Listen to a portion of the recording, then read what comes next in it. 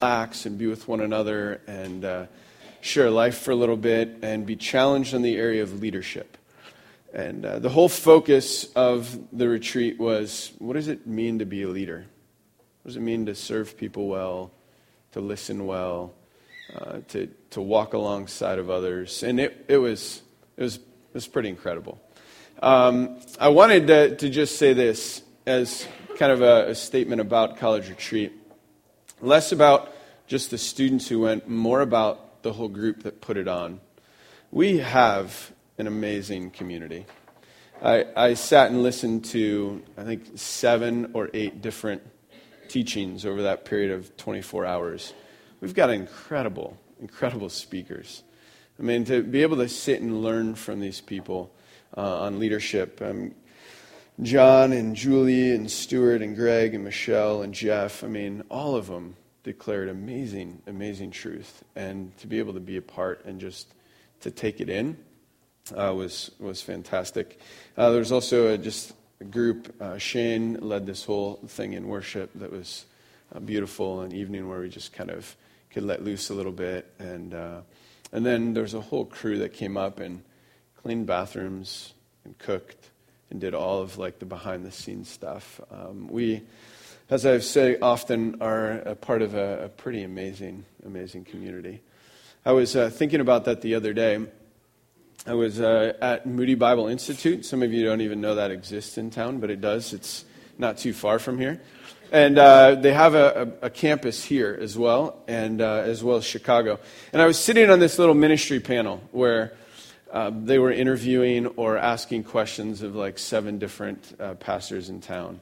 And they do this on a regular basis. And I was sitting there, and the question was asked, for people that come to the particular church that you're a part of, what do you look for when you look for like a disciple? Someone who's a follower of Jesus. What are the characteristics that you look for? And I was positioned on the very end of this long table, and the mic was on the opposite end. And so I was like, oh, great, I know how this is going to go. Everyone will take every available thing, and I'll be left to say nothing at the end, other than like, they all sounded great. Just, yeah, that I agree, right? So they started going, and one after another, these pastors in town shared beautiful things. They're talking about people being available, teachable, faithful, being committed to the community. Like the list went on. And it came to me, and actually the thing, nobody took what I was going to say. So I was like, yes, nobody took it. Awesome. And this is what I said. I said, what I look for is people who are risk takers and nonconformists. That's what I look for, right? Because here's the truth. If we as the Church of America continue to do what we've always done, we're going to always get the same results, right? That's described as the definition of insanity. To keep doing the same thing and assume you will have a different result is insane. What we need, and what I think hopefully we're living into, is the idea that New Community is a group of people that are willing to take risks, that are nonconformists. When everyone else says go this way, they're like, maybe we should go that way. Because that's where the need is. That's where the people are. That's where the hurt is. When people run to a particular, like, to safety, like, we go, no. Like, let's charge that way, right? That is what I think we are trying as a community to foster. To believe that we follow in faith this Jesus, who, if you realize in his teachings, is quite radical. You're going to see a little bit of that this morning. We are talking this morning about one little phrase, a phrase called community of missionaries. And we're going to talk about a little bit of what that looks like. We said that we're starting on this series where we're looking at the life of Jesus, and we looked at Jesus through the lens of money for the last 4 weeks. And I think it was really challenging, I know to me personally, but to us in general, to really live into generosity. And as we move forward, we talked a couple weeks ago about the idea that we want to talk about how Jesus' mission intersects with the mission of New Community. or that our mission, what we believe we as a community are trying to live into, is intricately woven into what we believe Jesus was doing with his life, what he was inspiring us to do. And so, as disciples of Jesus, right, if our job is to follow the teachings and the way of Jesus, then we want to figure out, what does that look like for us corporately? What does that look like for us in small groups? What does that look like for us individually, right? So we decided we would look, at this idea for the next couple weeks. And we're doing it off of kind of our mission statement. So those of you that memorized it, which is probably like none of you, here's what the mission statement says. New Community is an urban-focused, small group-driven community of missionaries that wholeheartedly worships God, unconditionally loves all people, and boldly lives out and extends the gospel of the kingdom of God through Jesus Christ. I'm thinking we should shorten it. But that's my first thought, okay? This has been around for a long time, but here's what stood out to me as I read through it again, right? Urban-focused and small group-driven is describing a few little defining characteristics of the more important phrase, which is community of missionaries. Then the last section speaks to how this community of missionaries is called to live, right? They're called to worship God, to love people, and to be on mission. That's really what it's saying. But the core of the whole statement really comes down to this idea that we are a community of missionaries. And my hope is this morning to teach on the idea of community, and then next week to teach on the idea of missionaries. That we are both of these things simultaneously, and what does that truly look like for us in Spokane in 2015? You get the idea. Now, if you've been around New Community for really probably any length of time, you know that community is a subject we teach on quite often. In fact, with College Retreat and everything this weekend, I had seriously thought about pulling out a talk on community I did about 8 years ago because, let's be honest, none of you would have remembered it. And just giving it again, right? I probably would have pulled out some great quote like this one, this quote that says, "Community is important as an integrative motif for theology, not only because it fits with contemporary thinking, but more importantly, because it is central to the message of the Bible. The drama of the Scriptures speaks of community," right? That all of it really speaks to this identity of community, that we are one, right? And I probably would have gone on and said things about community in general, but the more I started to wrestle with this idea of what truly is community again, I felt like the angle we needed to kind of pursue is the idea of family. I mean, it helps that it's family weekend as well. But the particular angle I want to take that's a little bit different is to look at community through the lens of family. The idea that family is central to our understanding of the body of Christ and of community as a whole. That if we don't get this idea of family, that we probably don't get the idea of community. That regardless of how community is a buzzword, that if you don't understand it in terms of family, then maybe we've missed the whole point. Hellerman says this: the New Testament church was decidedly a strong group in its social orientation.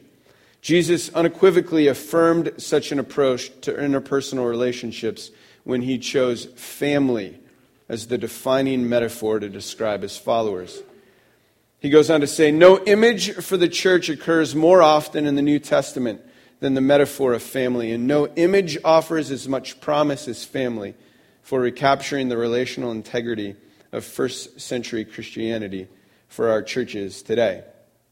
See, this should not be really a new idea. It doesn't take a lot of work to understand that laced throughout the New Testament is the assumption that you are reading a text that is thoroughly communal. Over and over and over, it derives its focus off of being a community. That the whole ancient Near Eastern culture was about family relationships, about community, about a sense of groundedness in family. That's just a part of it, right?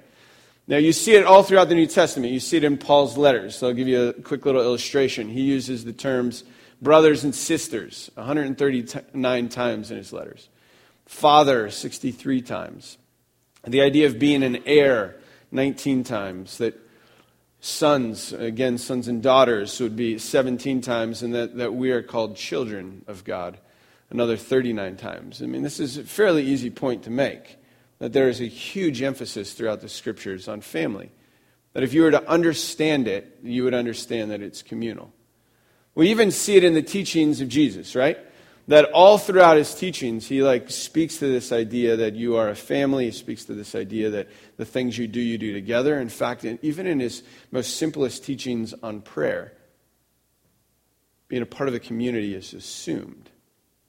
Cyprian makes this quote in AD 250. He says, "Before all things, the teacher of peace and master of unity did not wish prayer to be offered individually and privately as one would pray only for himself when he prays.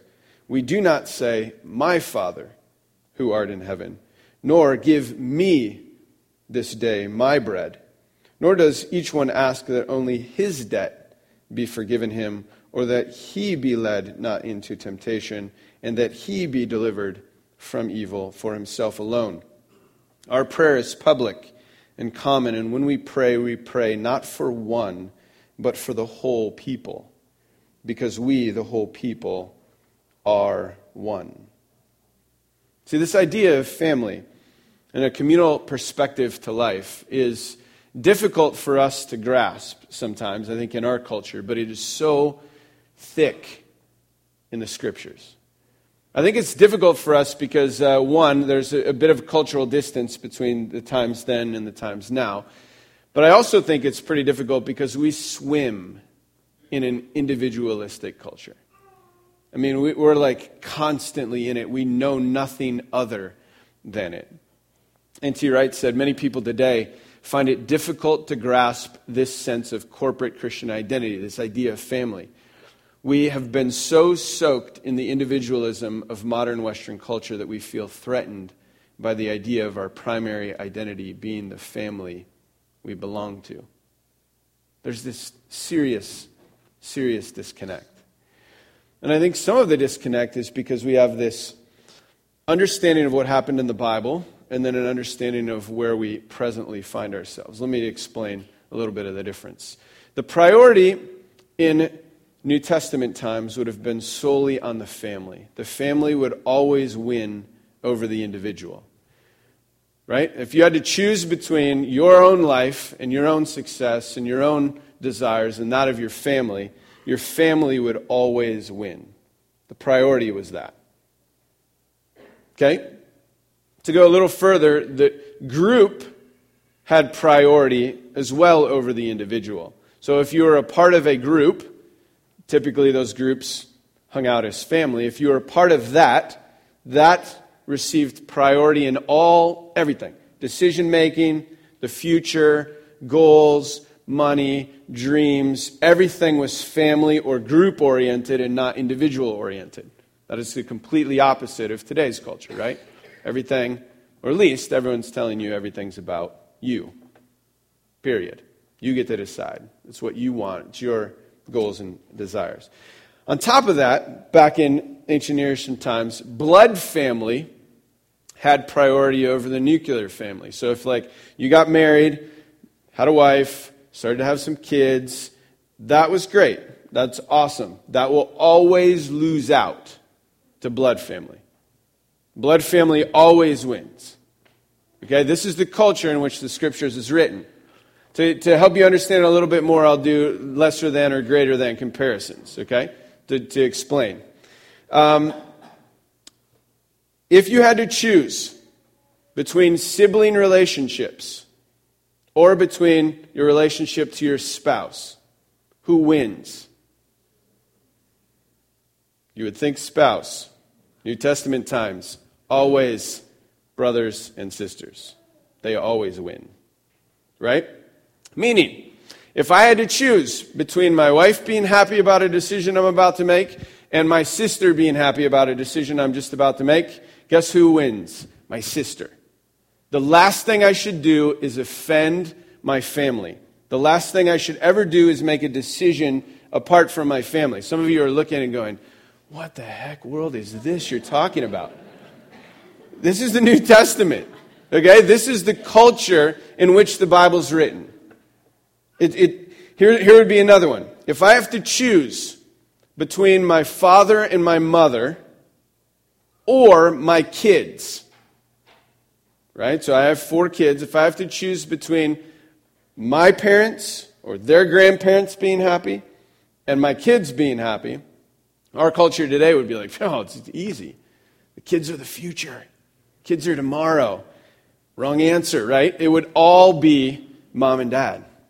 What do mom and dad want? What does the blood family want? I will sacrifice at some level my family for the sake of my blood family, right?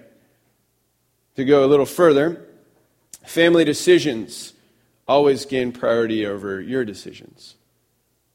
You followed in line with what mom and dad wanted.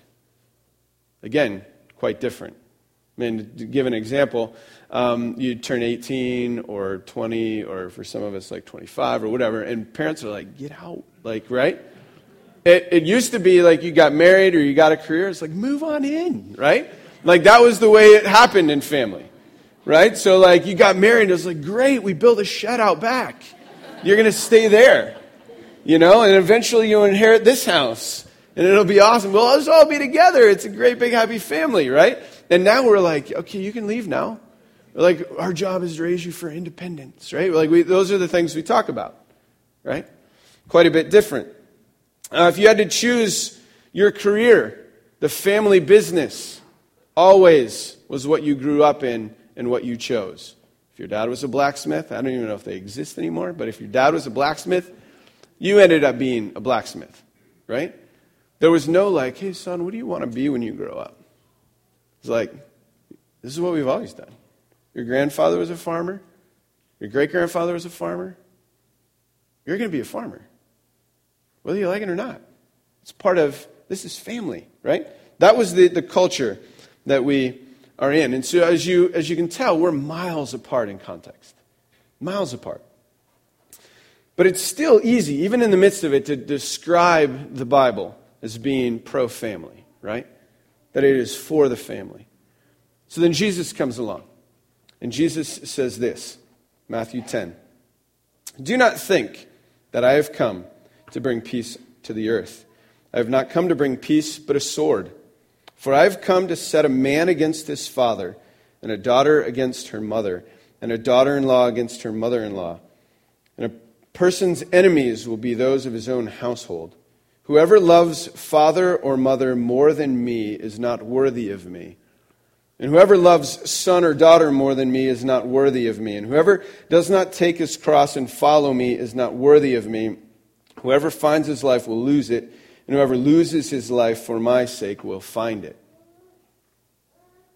In Luke, he says this, Now great crowds accompanied him, and he turned and said to them, If anyone comes to me and does not hate his own father and mother and wife and children and brothers and sisters, yes, even his own life, he cannot be my disciple. Whoever does not bear his own cross and come after me cannot be my disciple. This is a beautiful Parents' Weekend passage, right? Just love it. Like you read that and you're like, what are you kidding me? What is he saying? What does that even mean? And generally when I start to read these, I go, well, I mean, like, who put that in there?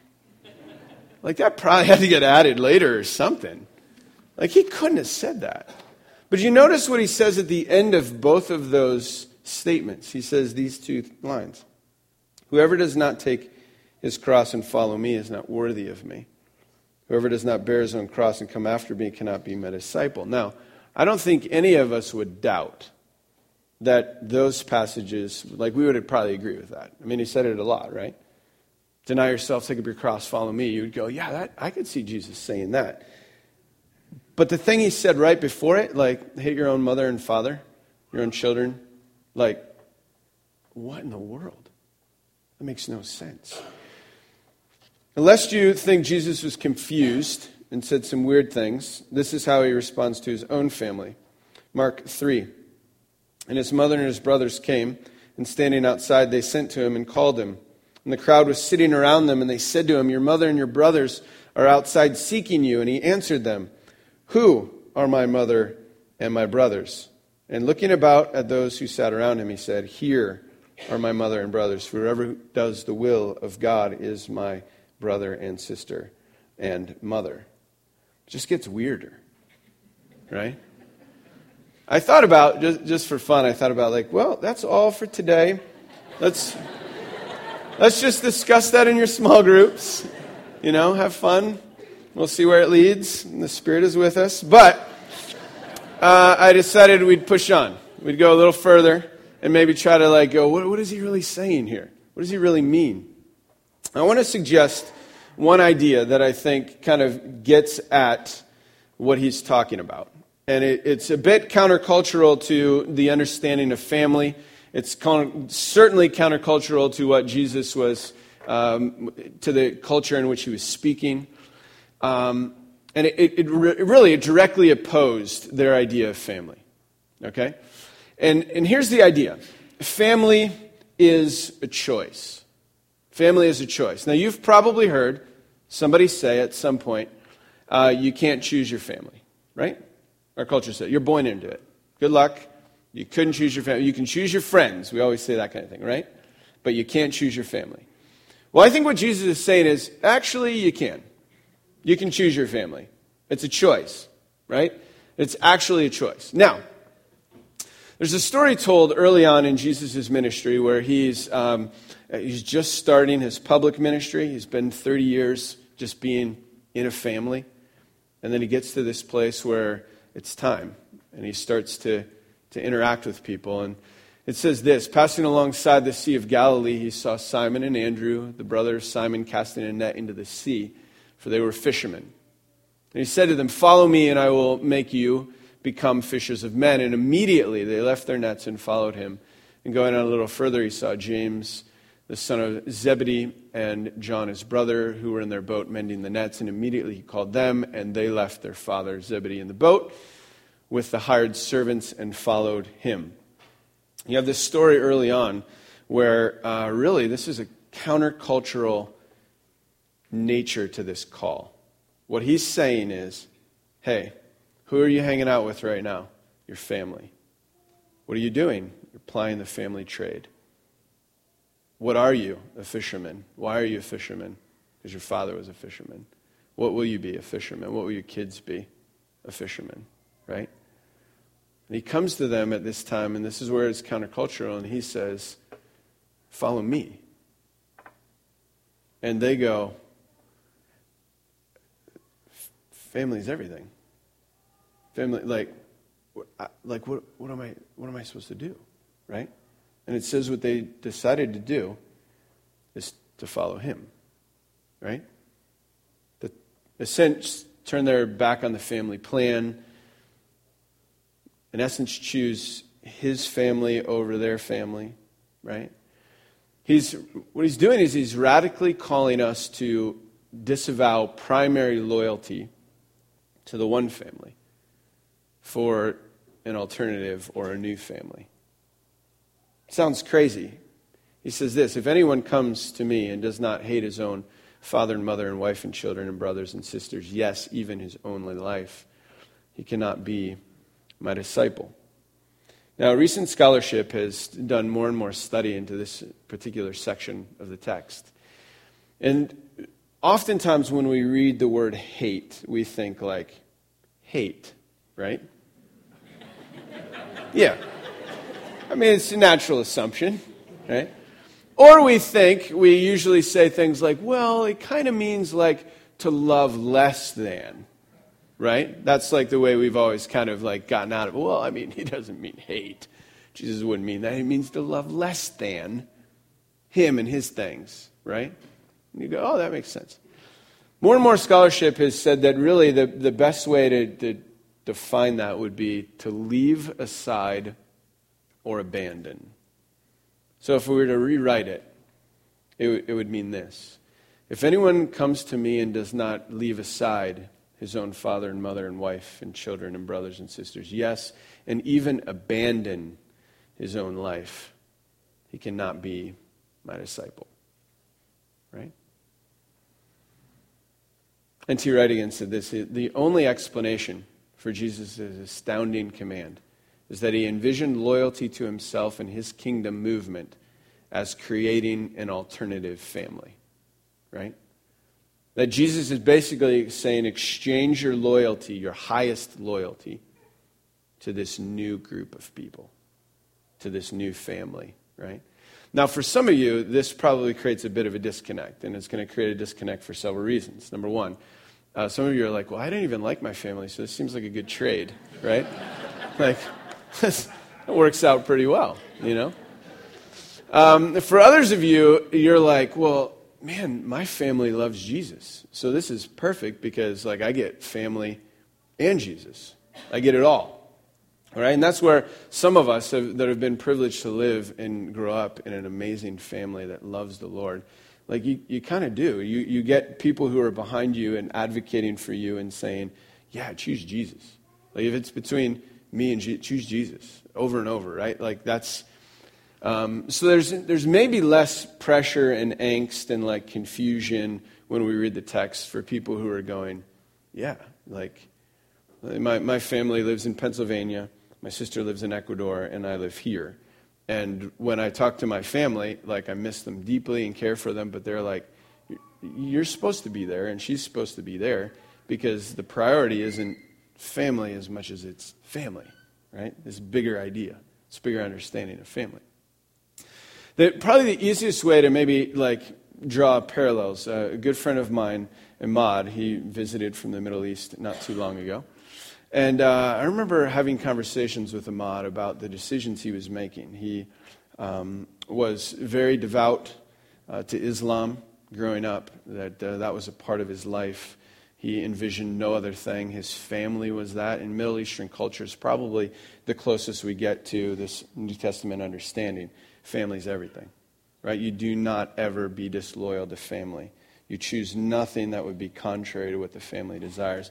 And then he's introduced to Jesus. And he's trying to figure out, like, what do I do with my life? Who really am I?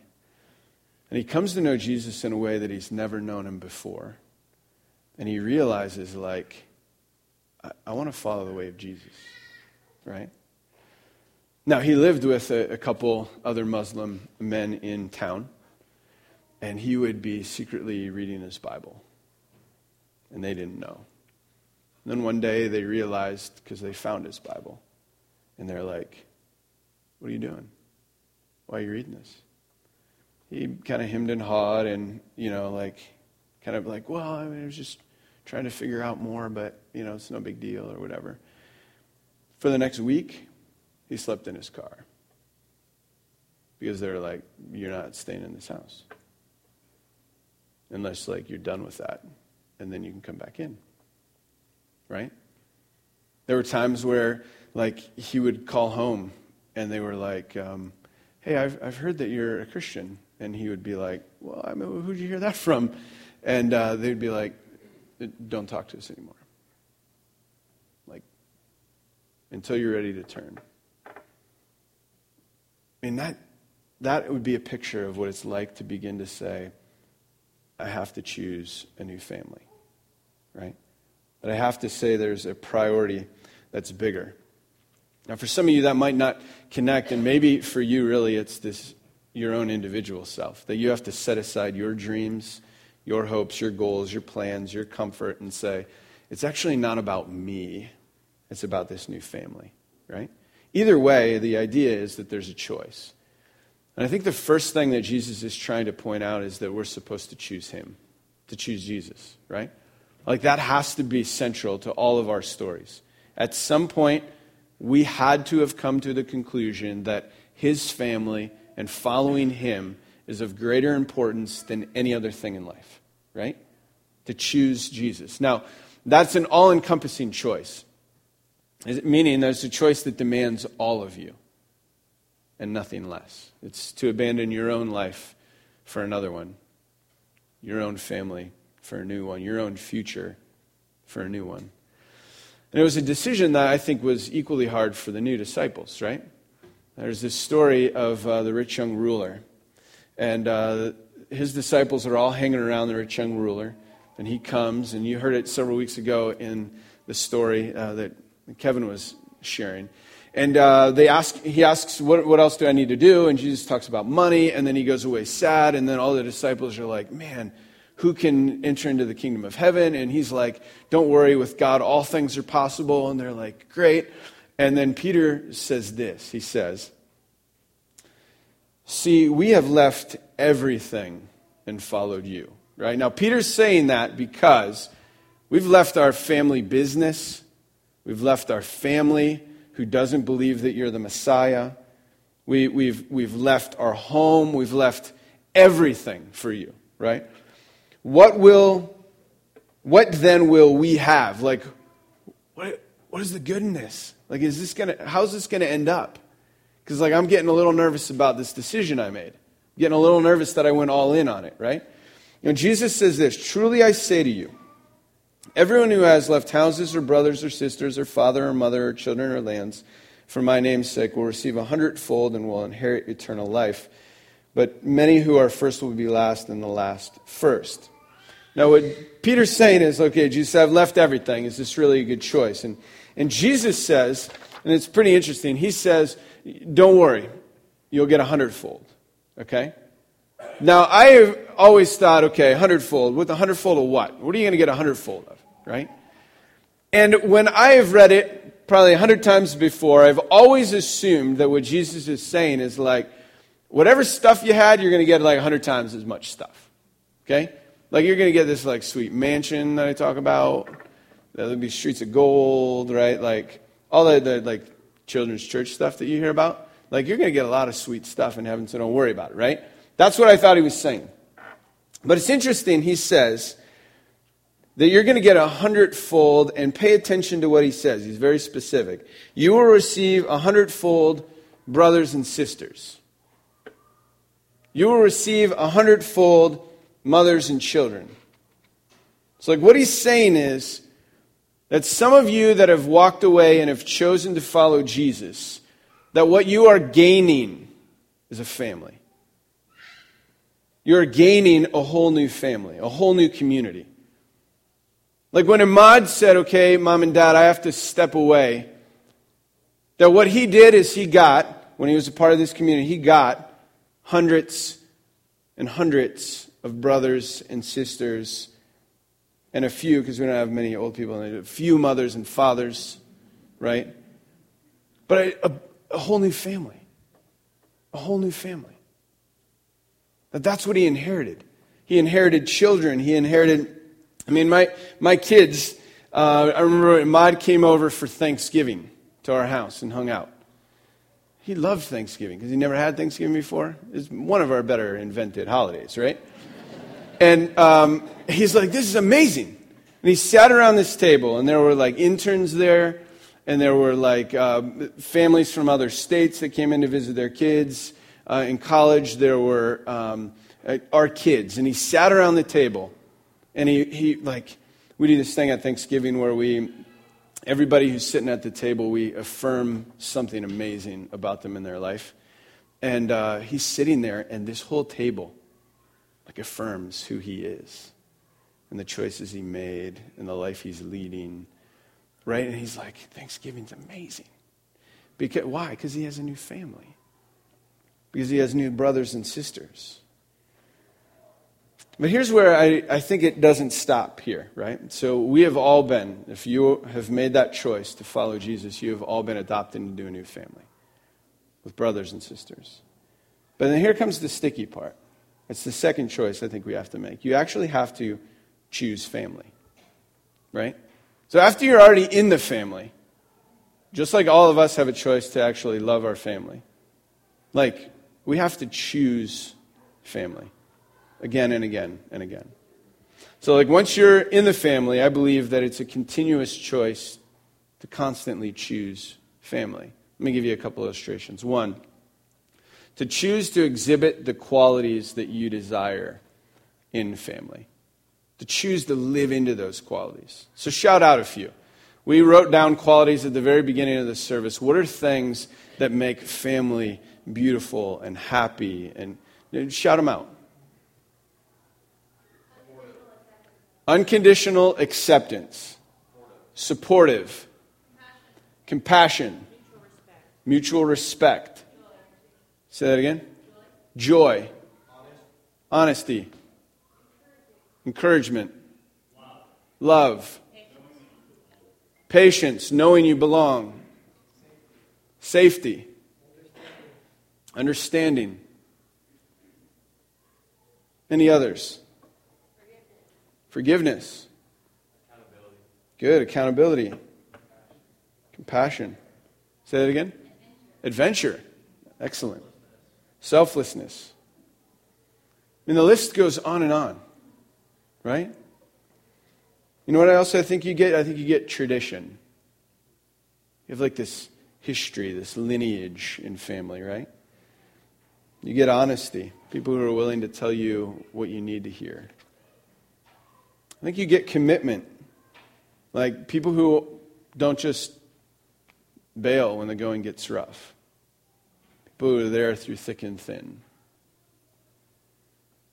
I think if we want to live into this idea of the community of God, the family of God, that we begin to exhibit some of these very characteristics that family is all about.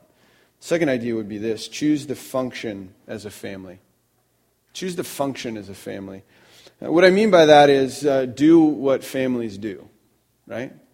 Do what families do.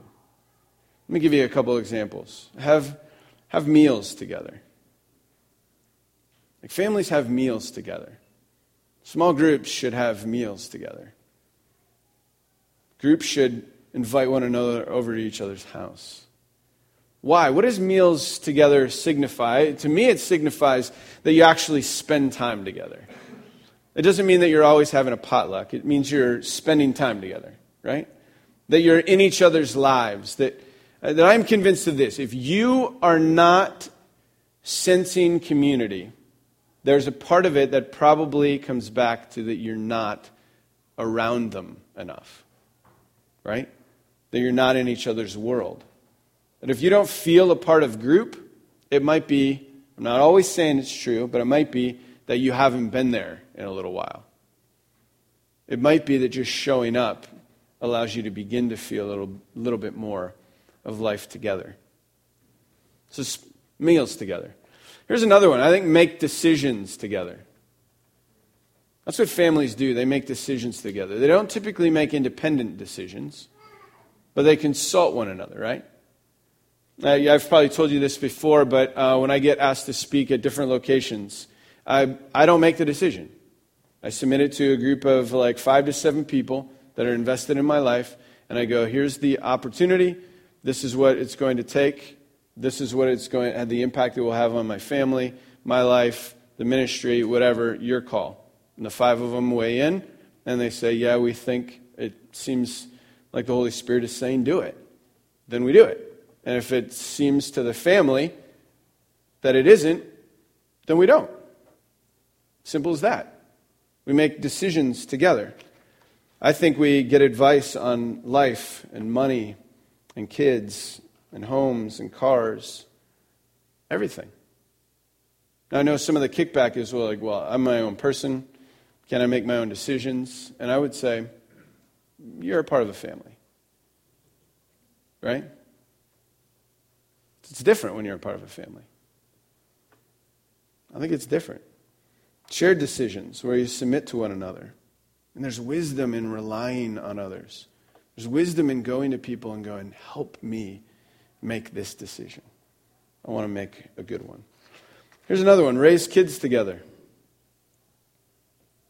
Raise kids together. Parent one another's kids. Now, some of you are going, well, I don't even have a family. That's not what I'm saying. That's not what I'm saying. I'm saying raise kids together. Which means, I'm looking at Bailey over here. Bailey is helping raise my daughter. She's her young life leader. She's invested in her. Like she took her to homecoming last night. Right? That's right. My daughter looked good. Yeah. But yeah, you don't have to be married to do that. You know? You don't have to raise kids together. There are people in our small group that are so invested in our kids. And likewise, We were trying to be so invested in theirs. And I know from group to group to group that happens. Keep raising families together. Play together, right? Laugh together.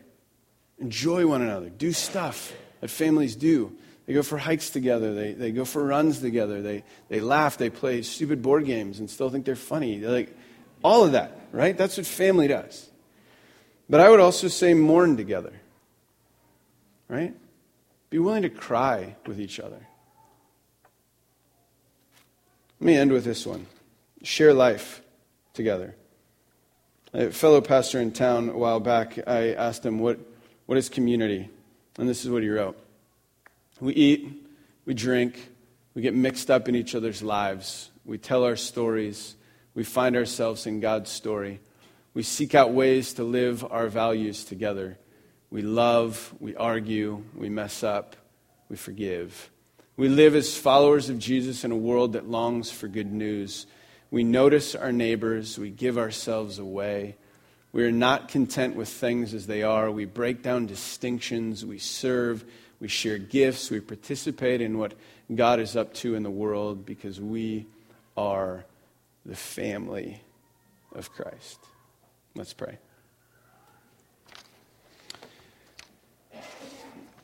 God, you have come to create a new family, a family that usurps all other family ties, a family that usurps all other loyalties, one that we devote all of ourselves to, with you at the center of it, that you are our Father, and that you, through the sacrifice of Jesus Christ, has engrafted us or adopted us into the family of God. That we can honestly say we are sons and daughters of the Most High. And God, this picture of family is one that you want to spill over into and to trickle into everything we do, that we live life together and we love and we eat and we laugh and we mourn and all of those things we do as a body, as a family. God, I'm convinced that one of the most significant ways that we can demonstrate what it means to be a follower of Jesus to the world around us is for them to see a family that loves one another and to desire so badly to be included in that family. God, may our very lives be a reflection of that. We ask this in Jesus' name. Amen.